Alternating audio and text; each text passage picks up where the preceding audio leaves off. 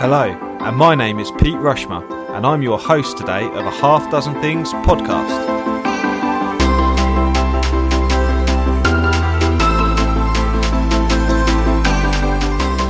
A Half Dozen Things is a podcast for business owners just like you. Whether you're an underdog hungry for success, or you're already smashing it but want to continue to level up, we are here each week for you to get insight and learning from the very best in the business. No fluff, no BS, and no self-proclaimed gurus talking about how easy business or life is. Just real, raw and frank conversations. My curiosity and impatience in seeking success has encouraged me to create a Half Dozen Things podcast. I designed it to bring you simplicity and discovery back to the forefront of your lives. We are all such busy people, it's easy to overlook the simple things we could be doing to achieve wealth, success and happiness. I'm super buzzing today to be joined by Mark Swindale. Mark started an IT support company called Shield Technologies in 2002. It soon became apparent that the language and connection between most IT companies and their customers were non-existent, and he wanted to change that. Along the way, being highly recommended for the customer service levels provided in an industry known for not being able to communicate with its customers. Mark's passions grew into developing the right culture to provide excellent customer service. Mark later merged the company with the newly formed GreenCity Solutions, providing not only IT but telecoms products and services. GreenCity Solutions grew quickly through acquisition to over 40 team members. Mastermind and peer groups are the way Mark learned to develop himself and his businesses, and Mark now wants to empower other business owners to use the proven lessons and tools he has learned to ensure all businesses have a solid foundation from which to grow. I hope you enjoyed today's episode. It was an absolutely fantastic one. So catch you soon.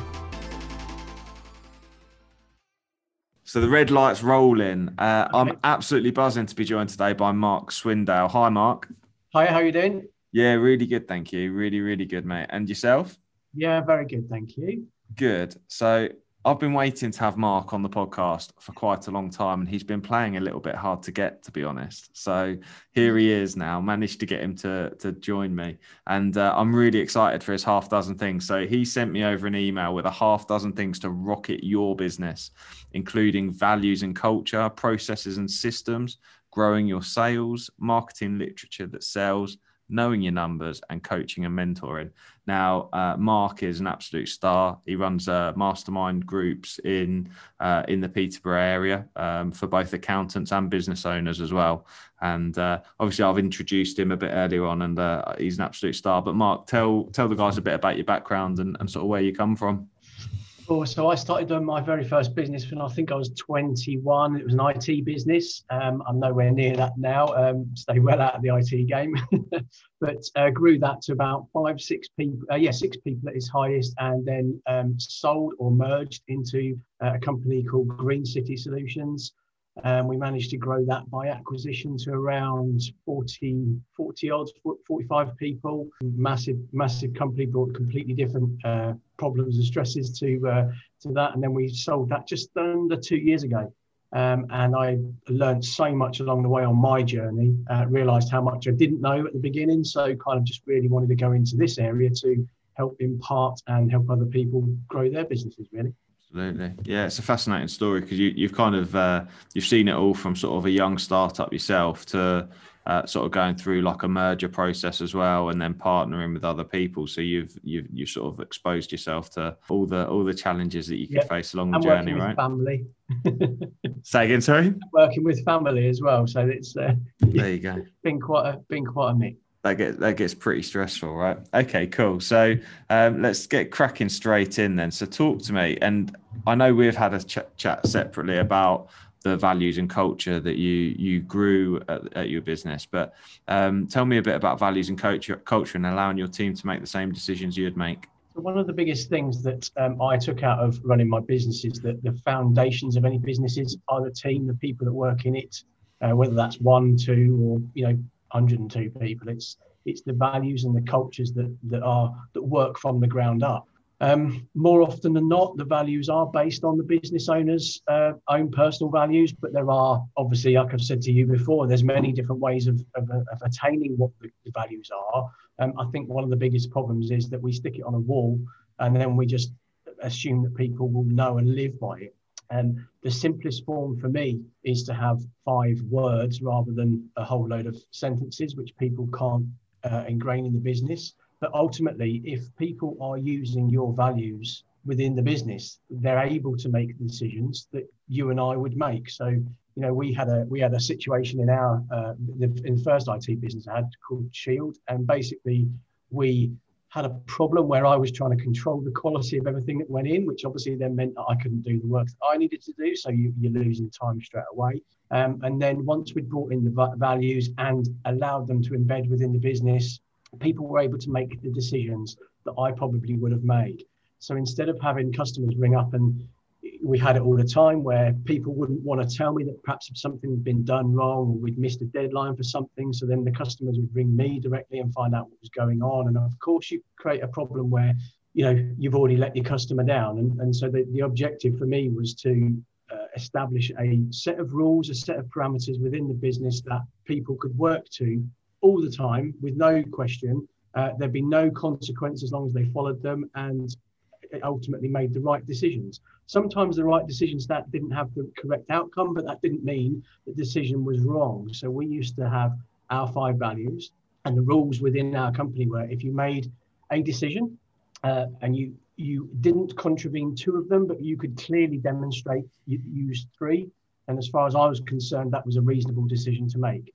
And more often than not, you look back at these situations where normally you'd have lost your temper or whatever else because somebody had done something that you wouldn't do. You actually look back and you realize that you probably would have done exactly the same thing. Irrelevant of the experience or knowledge you've got in that particular industry. Obviously, I had quite a good IT background, so, but it was still people making decisions. And for me, if people can make the same decisions or very similar decisions to you, then ultimately that's where the business needs to go, because that's why one-man businesses go from being one person to more than one, because they want to grow the business, but they suffer along the way because people are different to them and they make different decisions.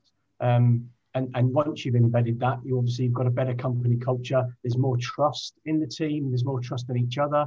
There's more trust that the owner of the business has got their back, because that's often a problem that I face talking to other business owners, is there's no trust within the company. So that for me is absolute foundation. And I can't, that's one of the things that we realised at GreenCity that wasn't working very well, and we started to change that just before we sold the business, and it was a much better place to work that when, during the period that wasn't run into everyone's values. Awesome, yeah. And do you still remember what the values were? For Shield, it was honest, reliable, strong, innovative. Oh, got me. I should have remembered this one, shouldn't I? There you go. I caught you out. Yeah, you did. Sorry. That's okay. Yeah, it'll come to you. I was going to ask you a bit more because I knew that strong was one of them, yeah. And I find strong an interesting one. So, are you able to just, because I think that's really powerful actually. Are you able to just elaborate a bit more on why strong was so important as one of your company values? Yeah, because when we did the exercise, and there's many different ways of doing it, it's probably going to sound a bit out there, but one of the ways we came to the values was doing an exercise with superheroes. And the superhero I picked was Superman himself. And he just, everything about him, to me, depicts the word strong. So he's got strong beliefs, he's got strong values, he's got strong, he's physically strong. Everything about what he does it fully. He doesn't do it half-assed. And to me, that's kind of where we got the word strong from, because it just embodies what I wanted people to be, that you're confident in their decisions whenever they were making them, and just be strong about what it was that they were doing and how they were doing it. Yeah, got you. Does that answer it? It's always the one that most people kind of always ask me about. What does this mean? And because it's just a very different word to what most people have in. There's a lot, if you look online, there's a lot of very fluffy values out there that are just sort of plucked from the air and don't really mean much. But definitely. And that's an interesting process, isn't it, of how we extract the values in your business, and how how you sort of shape those to ensure that they really do speak about what you feel they do. And it's something that I find absolutely fascinating. How did you find that process of creating the values? Was that like a fun thing to do, or was it something that was a bit taxing and really challenged you? No, I enjoyed it because ultimately values should always be very, very simplistic words that associate you. You live by them. You live by it every day, so they should come fairly easily. The problem is you normally end up with about 10 or 15. So you've got to whittle them down, and you then procrastinate but we just went with it. And whilst there might have been better words out there, it's one of those situations you just have to go with something, and and see where it works. It doesn't have to see culture doesn't have to be standing still. In fact, I would say that the culture has to be ever evolving.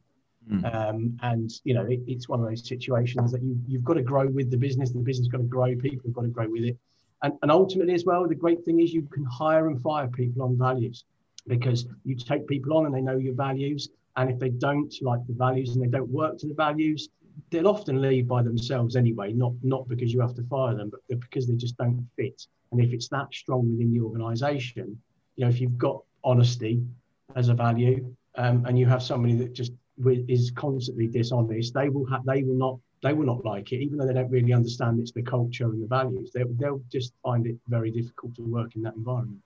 Definitely. So we've recently gone through the process at Flagship Partners with recruiting the team and also evolving the values and our values ourselves.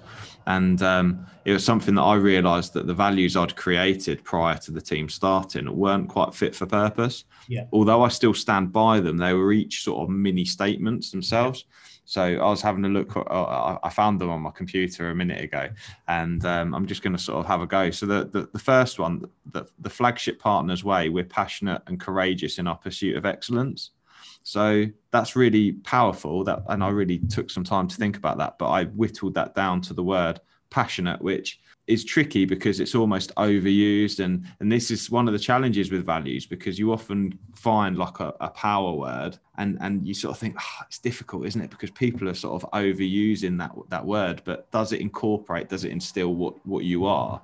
And passionate is something that we are. We're really passionate about business, about safety, about everything that we deliver for people. So found that sort of really powerful. And then also like the honesty one. So honesty was really important to me. So the second statement was around, we are fair, open and accountable, no BS. We say what we say is what we do. And so that was kind of honesty, integrity, but I've gone for accountable because I think accountable is so important. And I know that's part of what you do anyway, right? Yes, absolutely. Yeah. Well, as your team get bigger as well, if they always feel that they're going to be accountable, they will make sure that the decision they make is right, because they're going to be accountable to someone, whether that's you, legislation, which is really important, or just the customer. It's really important. And you can still have the words surrounding the value. That's not to say that they're not important, but for someone to really get it and really be able to onboard those values, they need to be simple for people to learn. Because like you've said, they can't learn 5 sentences, whereas you can help people learn and live by the five rules, or the 5 words. Definitely. And then so we had develop, advance and evolve our people and our partners, which is progressive. So we went for the term progressive, and you were talking a bit about that before, about evolution and how you develop the business, looking for new ways and better ways, sort of kind of breaking the mold and not really just fitting. Wow, I've got all the cliches today about fitting inside boxes and all sorts here, Mark. Did we discuss pivoting as well then? Yeah. We'll talk about pivoting in a bit. Well, here we go. Right. So 4th one, question accepted norms. Flagship Partners disrupt, innovate and lead. So I've actually gone, that's kind of, we've really focused on the customer being the center of what we do. And we want to be, and that terminology of one-stop shop, you want to be that sort of one-stop shop for that business. But it's actually, well, the customer is at the heart of that business, at the heart of what we do. So I chose the word customizable. So it means that what we do is the customer's right at the center of what we do. And then we customize what solutions they need, because no business is like, you can't put a business through a sausage factory. It's just not going to work, right? So, and then the final one, we focus on the value we create and deliver, and then that's dedicated. So obviously we're dedicated to achieving what we do. So there we go. That's a little bit of insight into ours anyway. So yeah, no, it's good, because I know the last time we spoke, we obviously discussed that they were sentences. So it's great that you're whittling it down, and it's not. Yeah, as I said, you can spend a lot of time procrastinating on these things, and it's just a case of get them down, get what they mean, and then start pushing them through the, or not pushing them, embedding them within the business, and allowing people to have the freedom in a controlled environment, if that's possible. Yeah, 100%. And the thing what's really important is I didn't enforce these either. I actually went to the team and said, look, these are what we've got at the moment, and we need to create this. And we threw it around via email and some conversations as well. What was the right terminology? Passionate, to be honest, passionate was it for me. I was a little bit, I'm not sure. I prefer courageous, but I was shouted down. So hey, I'll accept that if that's what my core team want.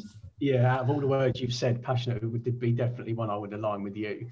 So that, to me, that's got the tick. I appreciate it. Thank you. Awesome. So let's move on to the second area, which is around processes and systems. Obviously, they're really important for various things. Not certainly on the journey I'm on. I'm learning that too. So talk to me a bit about process and systems and sort of what you've done and how you've dealt with that.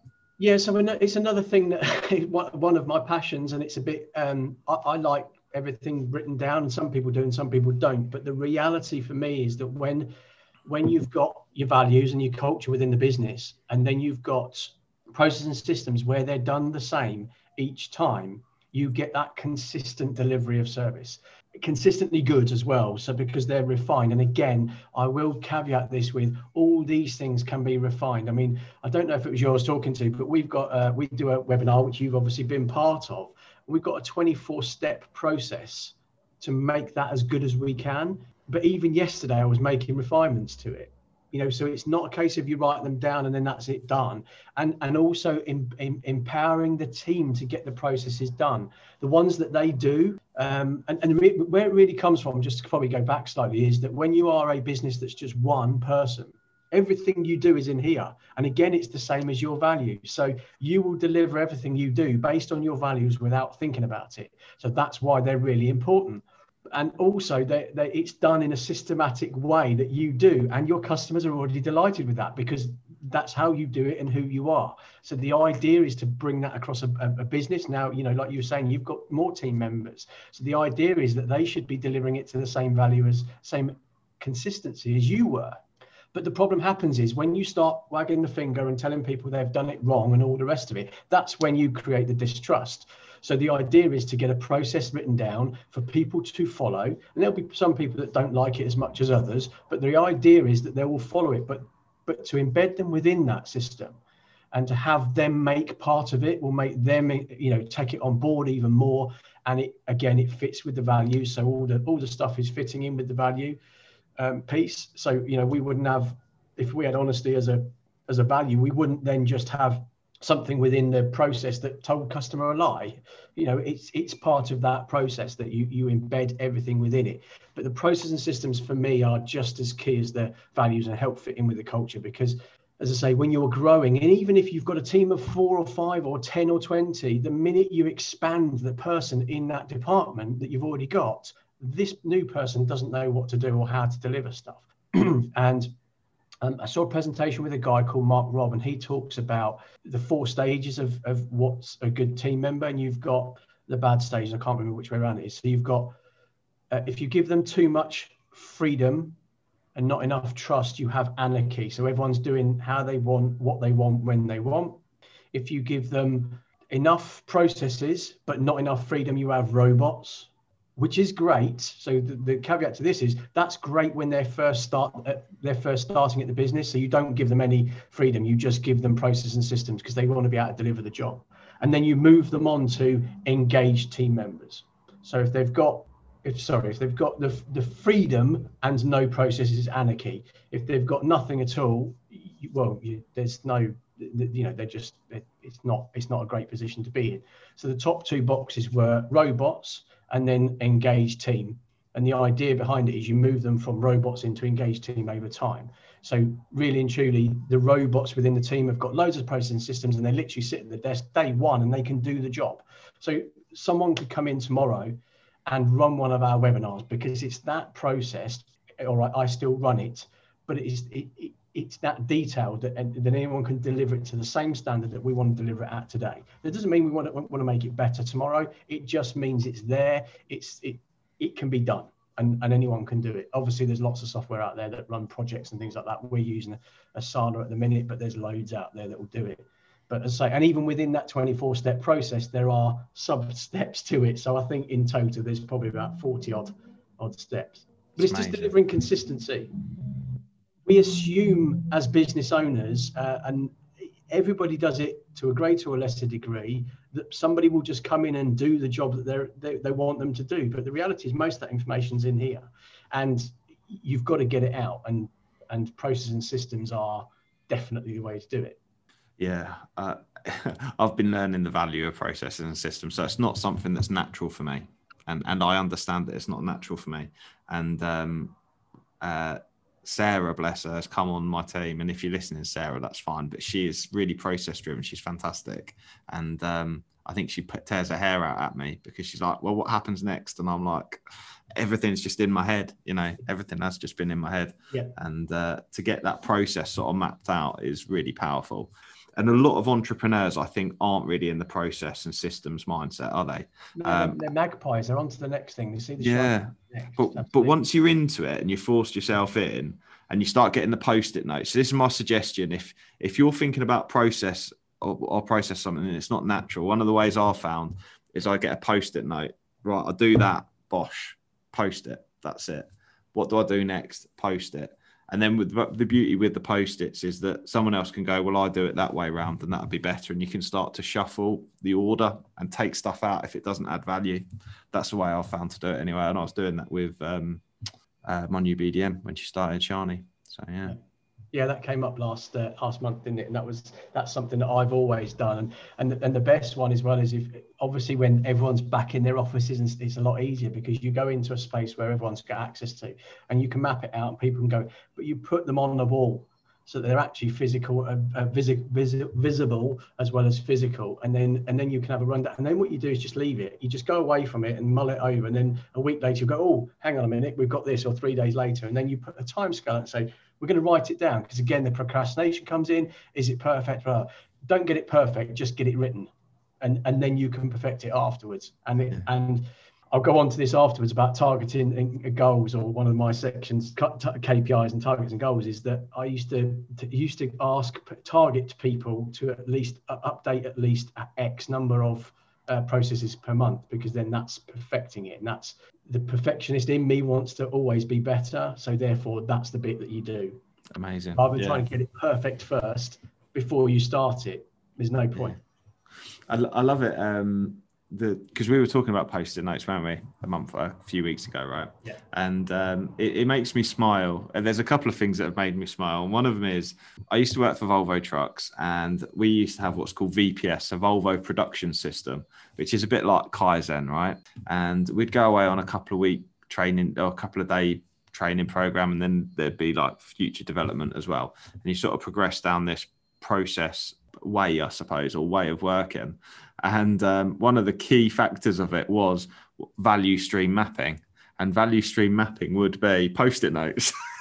And you would Post-it note all the different stages, and then you start taking them out. So yeah, it's sort of old school, but it's just simple. And the problem is we put far too much pressure on ourselves to have the latest new fangled ways, when some systems, some processes just still work. It's, for me, it's why make something different? It doesn't mean it's better.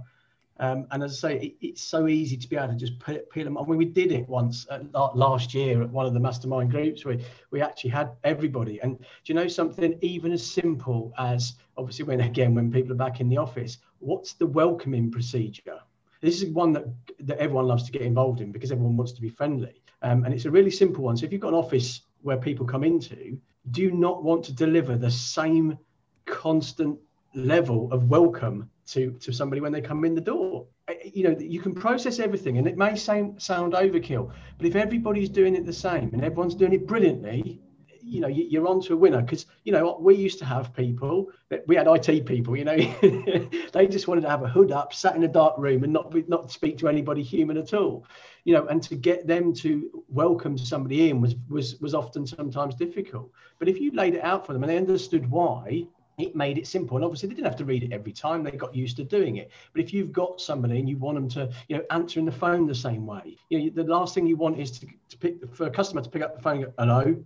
Oh, is that flagship, or who have I rang? You know, you want to know who you've rang when you first, you know. So it really is kind of that level. And we had everyone doing an exercise on welcoming. And it's amazing when you turn it around and say, how do you want to be welcomed into an office? Do you want to be greeted with a grunt? Do you want to know where you are? Do you want, you know, and all that kind of stuff. So it's all about getting them in place and then perfect and making them brilliant and making them better than what they are. And the team will do that, and they'll take them on far more than if they're told, do this, do that, and do the other.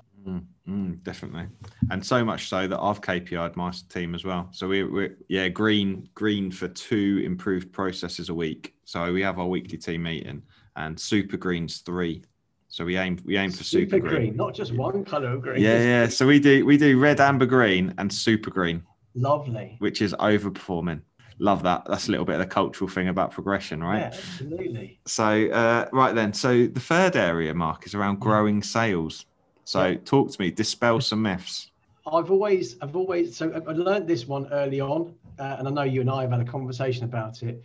And one of the things that we always do as business owners is chase new sales. And we spend a lot of time and a lot of money on new sales. Now, I'm not saying that businesses won't grow that way. Of course they will, but there's a lot harder work and a lot more money to get them, especially if you have a product set or service set of more than one product or service. What I mean by that is you'll have, so in the IT industry, we had monthly IT support, servers, PCs, backup, antivirus, disaster recovery, let's argument for those 5. And the thing to do is not every customer will be buying all of those products from us. And the reality is the biggest question is, why the hell aren't they? They already buy 1, 2, 3 things off you. So they know, like, and trust you. They get your message and they like what you do. So why are they not buying more? So windows of opportunity, a woo sheet. I think it's been, there's various different names for it. But basically what we did an exercise, and we continue to update the sheet, the windows of opportunities. You list all of your customers and all of your products and services across the top, and then you put a mark against them if they already bought it from you. And then you've got a couple of different ways to go, and then there's the extended way. So then you can go down, you can have a look at what your least selling product is. You can then assess whether it's right for you, whether you should be selling it, all the other bits and pieces. If it is right, is it the wrong price? You know, all those kind of things that you would evaluate the service if there's a common theme. If there's not a common theme, you just know that you're only sold it to 50% of customers, 60%, whatever it is. So you know you can start your marketing on that particular product or those products that aren't selling as much as the others. The other option is you can go across the customer base and then start calling the customers who are already buying some things off you and say, are you aware? Because as you know, in most cases, people go, oh, I didn't know you did that. When the minute you hear that, that's really powerful, that your message isn't quite right. And I would argue that all businesses have it. So it's not a criticism of anybody. It's just a case of no one really knows what you do. And to a degree, they don't care what you do as long as you carry on doing the things they bought off you right. But there is an opportunity there to sell more. But if you've got even more time, and this is the bit I would urge to do, is to actually then any box that hasn't got a crossing where you haven't already sold it, before you start contacting anybody, before you start spending money on your marketing or whatever it is you're going to do to target these people, is to go through and have a look how much revenue, and if you can, profit in each box. So you enter the percentage of the profit, the pound notes of the profit that you can get by selling it to that customer. So if we sell widgets to you, Pete, and I've got you down there, but you don't buy widget B, and we guess that you might buy 500 because we've heard you buy 500 from elsewhere, and they cost us £1 and we sell them for £2. The simple math is it's £500 worth of profit on that particular product. So that's what goes in each box. So for each product, service, and each customer, you've got an amount. And again, you can cross-reference it. So again, you might find that somebody is buying product B. Sorry, not enough people are buying product B, but actually product D is going to give you more revenue at the end or more profit at the end. So it gives you places to target. The idea behind it is you can either then target a customer or a top 10 customers where you're going to make your most money. So in order to make 10 phone calls and to make 10 sales, it's going to be far quicker than it is to ring 100 people. So you can start on that part, or you can go to the products that aren't selling as well if they're worth more profit than the others. If you've got a product, we used to have a spam filter, it was worth probably 50 pence per person that worked at a company. So the smaller the company, the less money it was worth.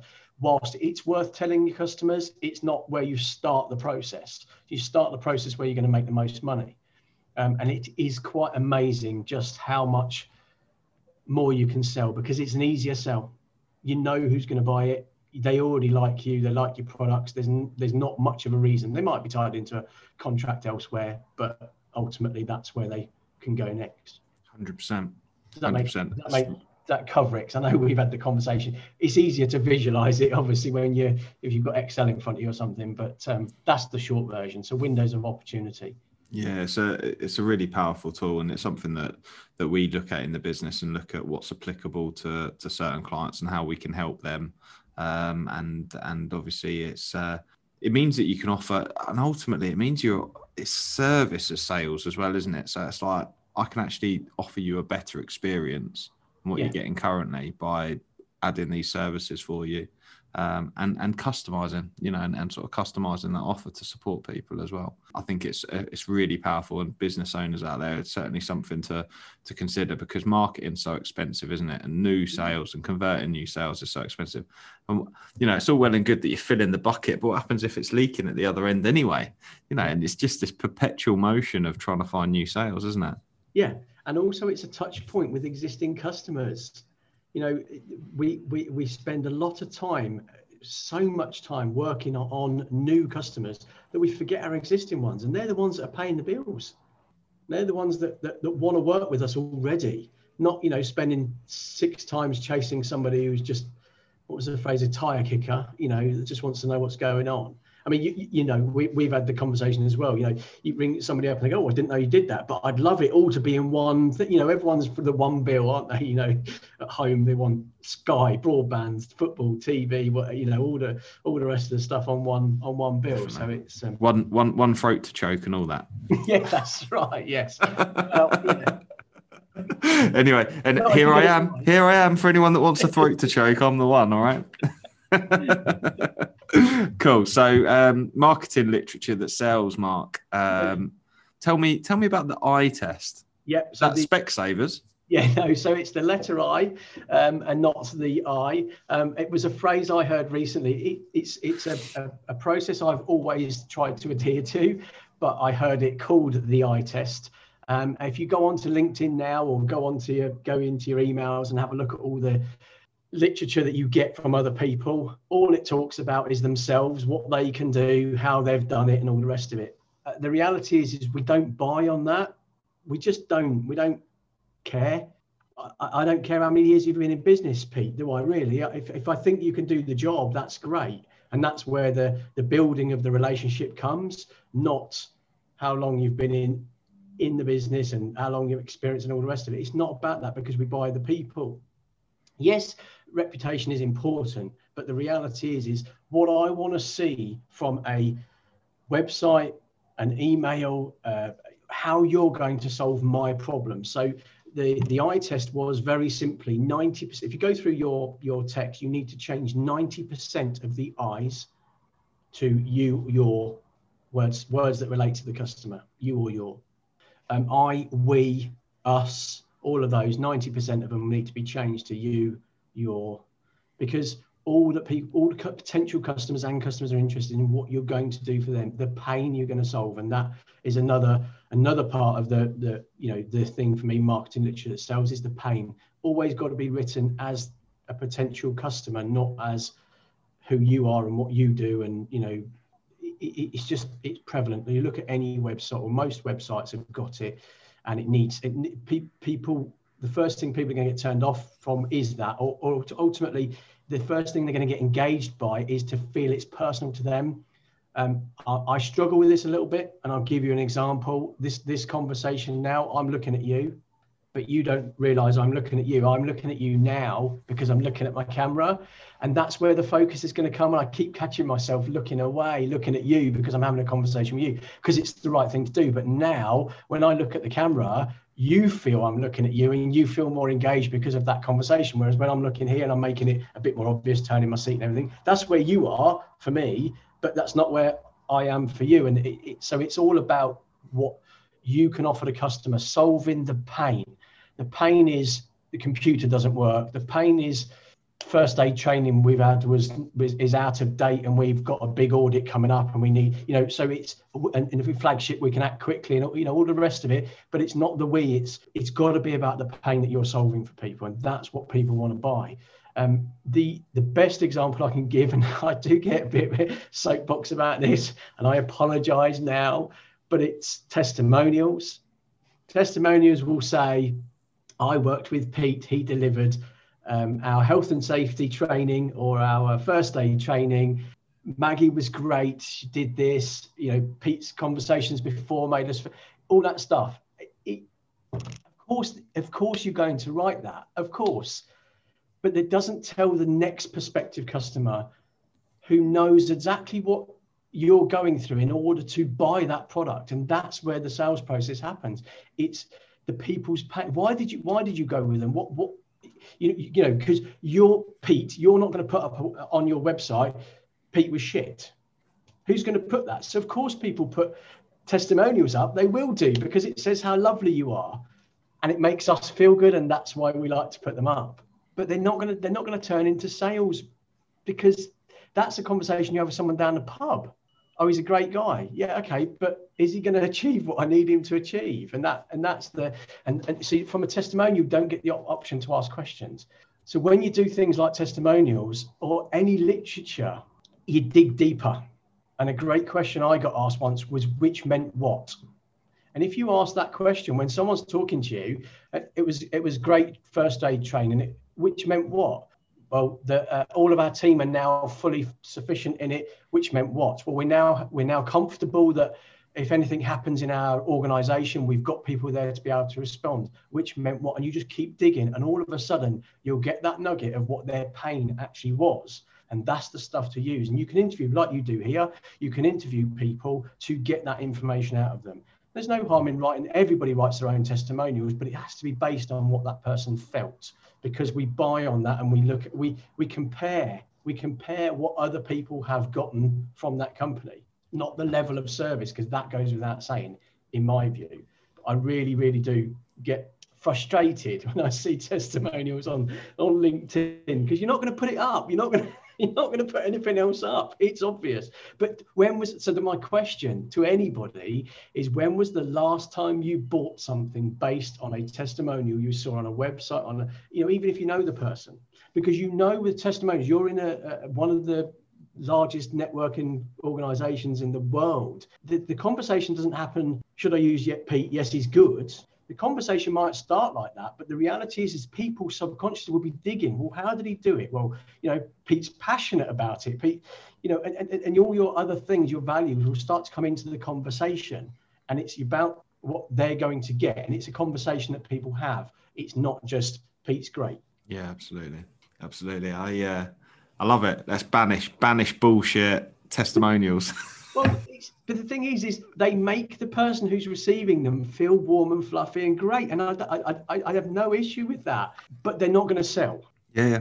I love, please don't stop giving 5-star reviews, because I love it. No. And Google ranking loves it as well, to be fair. Yes, and as I say, there is a place for all of this stuff. There is a place for all this stuff that the 5-star reviews on Google does help, and all the rest of it. But the written content needs to be on why they bought, because that's the beauty, because we're all searching for that sales message of why people are buying from us. And that's where the golden nuggets happen. That's where the the real stuff happen. I love it. So your questions, which meant what, which is always worth asking yourself. There was a guy I used to work with, German guy, who used to say, "So what?" Yes. So what? Yeah. And that's kind of the same thing, right? Yeah, so yeah. whenever you say something, German, so what? less words. Yes, less words. It's more efficient, German, isn't it? So. Yeah, exactly. And a little bit of accent as well always goes a long way too. Cool. So the fifth area is around knowing your numbers, KPIs, targets, and goals. Yeah, so we touched a little bit on it, and obviously, like you've said, you've got them in. Knowing your numbers is going to be key to driving the success of the business and also the direction. So again, part of the numbers that you need to know are things like your woo sheet as well. That's what, there's relevant numbers within your business. And, everyone uses that phrase, turnover is vanity, profit is sanity. So that's not new to anyone, but it's really key to understanding. So we never used to measure our turnover or our profit. But if you've got specific numbers, KPIs within your business that you truly believe will help you grow the business. So for example, IT support business, often commonly known for not being able to deliver great customer service, because again, you've got the people who just want to fix PCs and they dive into something and forget that whilst they're fixing a computer, somebody else the person who's there can't work because the computer's being worked on. So, you get all that. So the important things are to work out what is going to make your business grow and have 3 or 5 to start with, key performance indicators. They're not profit, they're not turnover in most cases of your business. We had customer service levels. We had, I can't remember what the wording was, but fixed first time. So how many problems came back? We had, one of them was, around the knowledge of the team, so learning time. So basically what you do is you come up with these areas, and I have done this with a golf course KPIs. It's called a one page plan, and there's a method of how you get to it. And a one-page business plan are brilliant because you have a one-page business plan or business one-page plan, which is a BOP, and then you have personal one-page plans, which is POP. So you get a variant of that for each individual person. So again, targeting them and setting them goals and knowing those numbers that equate to the whole business. So for example, we had the customer service numbers was important for us because we used to get people to rate us on customer service. And in order to, you come up with ways in which you can target your team, whatever area of the business they're in, to make sure that number achieves what you want it to achieve. So one of the ways was I used to target the technicians with resolved first time, because one of the biggest frustrations we found after talking to our customers, and again, your numbers can come from talking to your customers, was that they would have to ring up and report a fault for a second time. So we educated them to make sure that they reopened the case and not just started a new one, or if they had to open up a new one, that we then linked the ticket so that we knew it was a reopen. When we used to measure that, so that's just one part of it. So each team member had 5 targets every month, and they had to hit them. Again, one of them for them was the knowledge base, updating the knowledge base. So they had to update, I can't remember the actual numbers, obviously it was a long time ago now, but they had to update information on customers. We had lots of information on the businesses, and what would happen is you'd get a call, it would come in, you'd fix a fault, and there'd be a slight nuance that you had to change something to. It'd get forgotten. So next time the ticket came in of something similar, somebody had to run through the whole system again to try and find out why it was doing such a thing, and all the rest of it. So the idea was to have nuances and information about the customer within the database that told us what the customer was doing. And if you've got that and you are encouraging people to update it, and again, this goes back to the culture, is instead of rushing through and getting tickets solved, they were taking their time to make sure that they had everything else, because that was part of what made us different or made us better, was that we kept the information. So at learning time, so things they were developing their skills, because the better they were, the more things they knew about, the more things that we could obviously go on and sell, and quicker we could fix stuff. So again, the key performance indicators are the top things that are going to make the business better and stand out. And then you just make other people's targets relate to those. So knowing the numbers and measuring those monthly is massively important. Now, again, it sounds like a massive task for the business owner. Luckily, I had a Claire who was very good at it. And was able to put it all together, and my only involvement was to have the numbers some of the accounts figures, one of the things we did target for the business, and I shared with all the team, was overdue money. So any money that was past the 28 days, so that they could quiz me on it, and they had full access to all of that. I think as a business, we also had upsells. So again, our IT team were targeted. Now, the thing you have to be very careful with is how you approach that, because what you don't want is every customer ringing up and be told on the end of the phone, you need a new computer, because they had certain targets. They still had to live by the values and everything else. So again, you integrate the values, cultures, processes, systems into knowing your numbers. But it just makes the whole business, if you've got one page and you're measuring it every month, it just makes it so much more simple and provides honesty to the team so they know where they are. Yeah, definitely. Transparency is very difficult in these times. Yeah, definitely. Transparency is really important, and that's massively certainly a part of what we're doing, and doing it weekly. And interestingly, one of ours is also around overdue debt as well, because it's so important from a cash flow point of view too. Absolutely. Massively vital to ensure that we can meet wage requirements and grow too. So, okay, a half dozen thing then. So the final thing, Mark, talk to me about coaching and mentoring. Well, I put this in, and I was umming and ahhing as to whether to put it in, because it's a bit like a self-promotion, and it genuinely isn't. So one of the things that you said before is accountability, and one of the things that I found when I started growing a business is I was just an IT technician. I wasn't a business owner or anything like that. So you need people around you.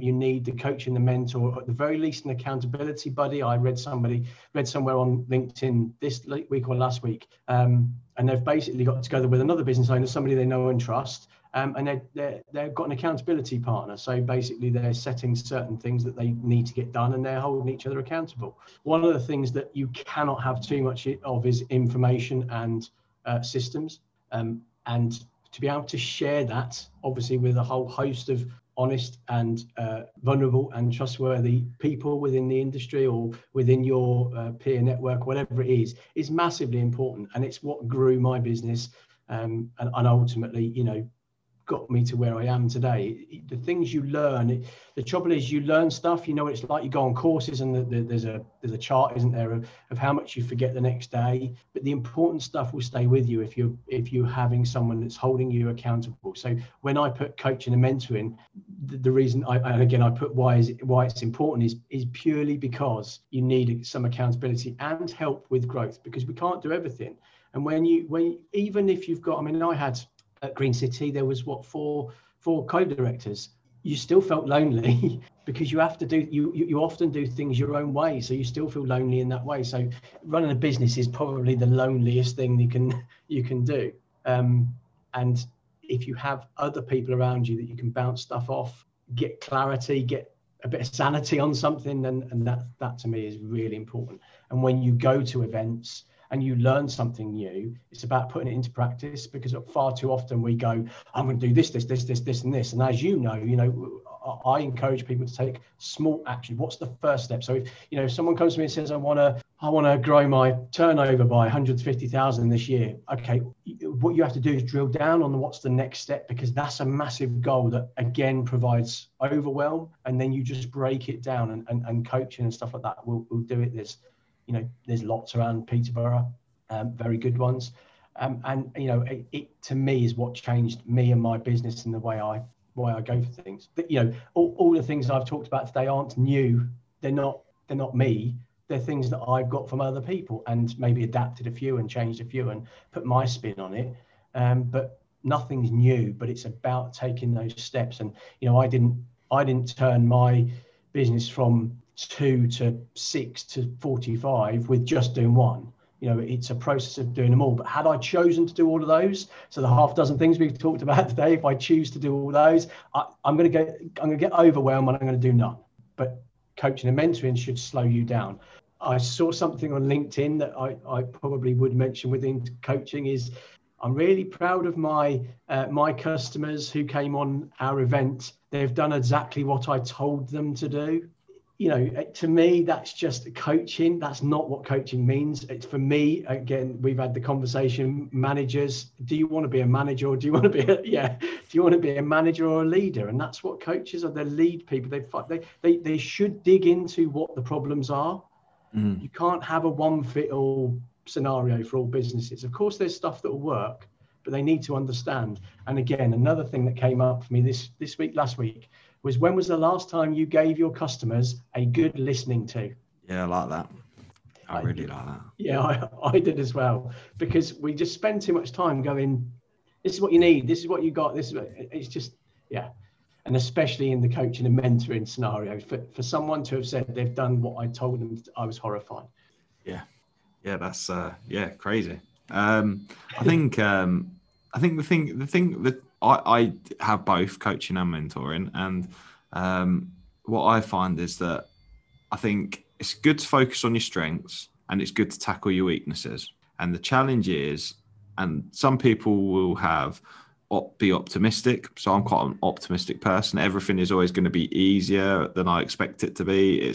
I expect it to be easy and it's not, it's tough. And I think the other thing is there's a tendency. One of the things that I've really learned before I fully embraced my development and investing in myself was that I would overdevelop the things I enjoyed doing through fear of doing the things that I wasn't very good at or didn't know how to do. And I think that having an accountability to do the things that you don't enjoy doing and to force you to do the things that need to be done, or another set of eyes or a fresh pair of eyes that will tell you the things that need to be done and maybe what's missing, where the holes are, and then to hold you accountable to them, because you will find a way of trying to avoid doing them as well. Is that a sort of fair summary? I think probably it is. And as you know, we don't provide a solution to a problem. And that's why the phrase, when was the last time you gave your customer a good listening to, really hits home for me, because we don't provide solutions to a problem. What I've just done is provide many solutions to any problem. And one of the things that I talk about within our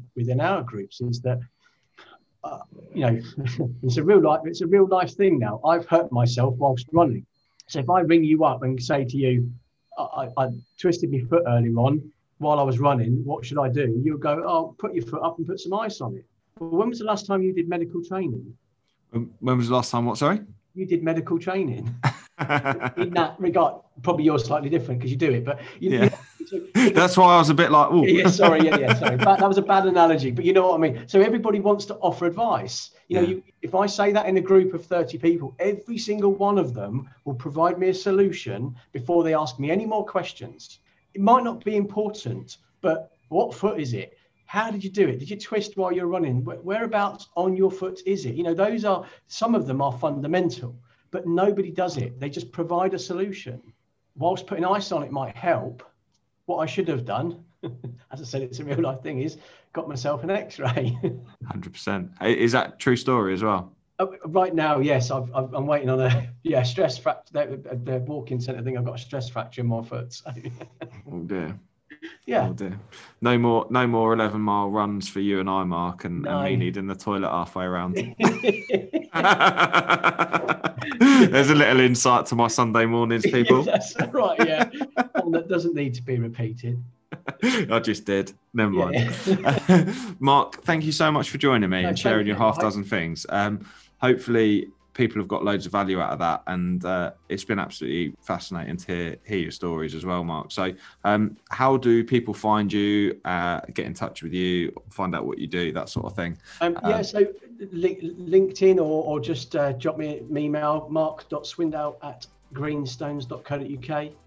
The best thing for me would be that somebody's listened to it and they just do one thing. As I said, there's 6 things there that I wouldn't suggest anyone takes on today.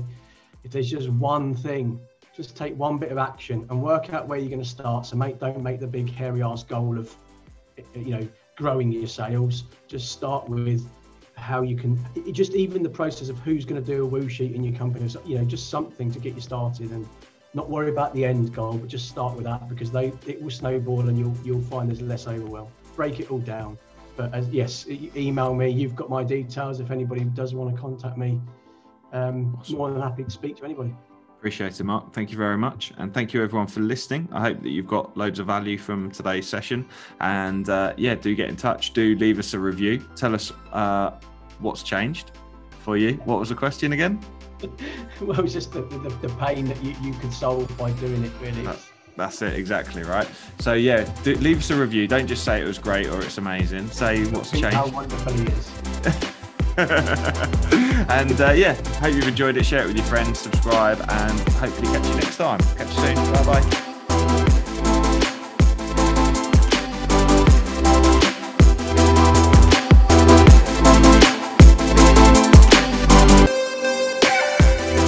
I really hope you loved today's episode, and if you did, please make sure you subscribe and listen out for future episodes too.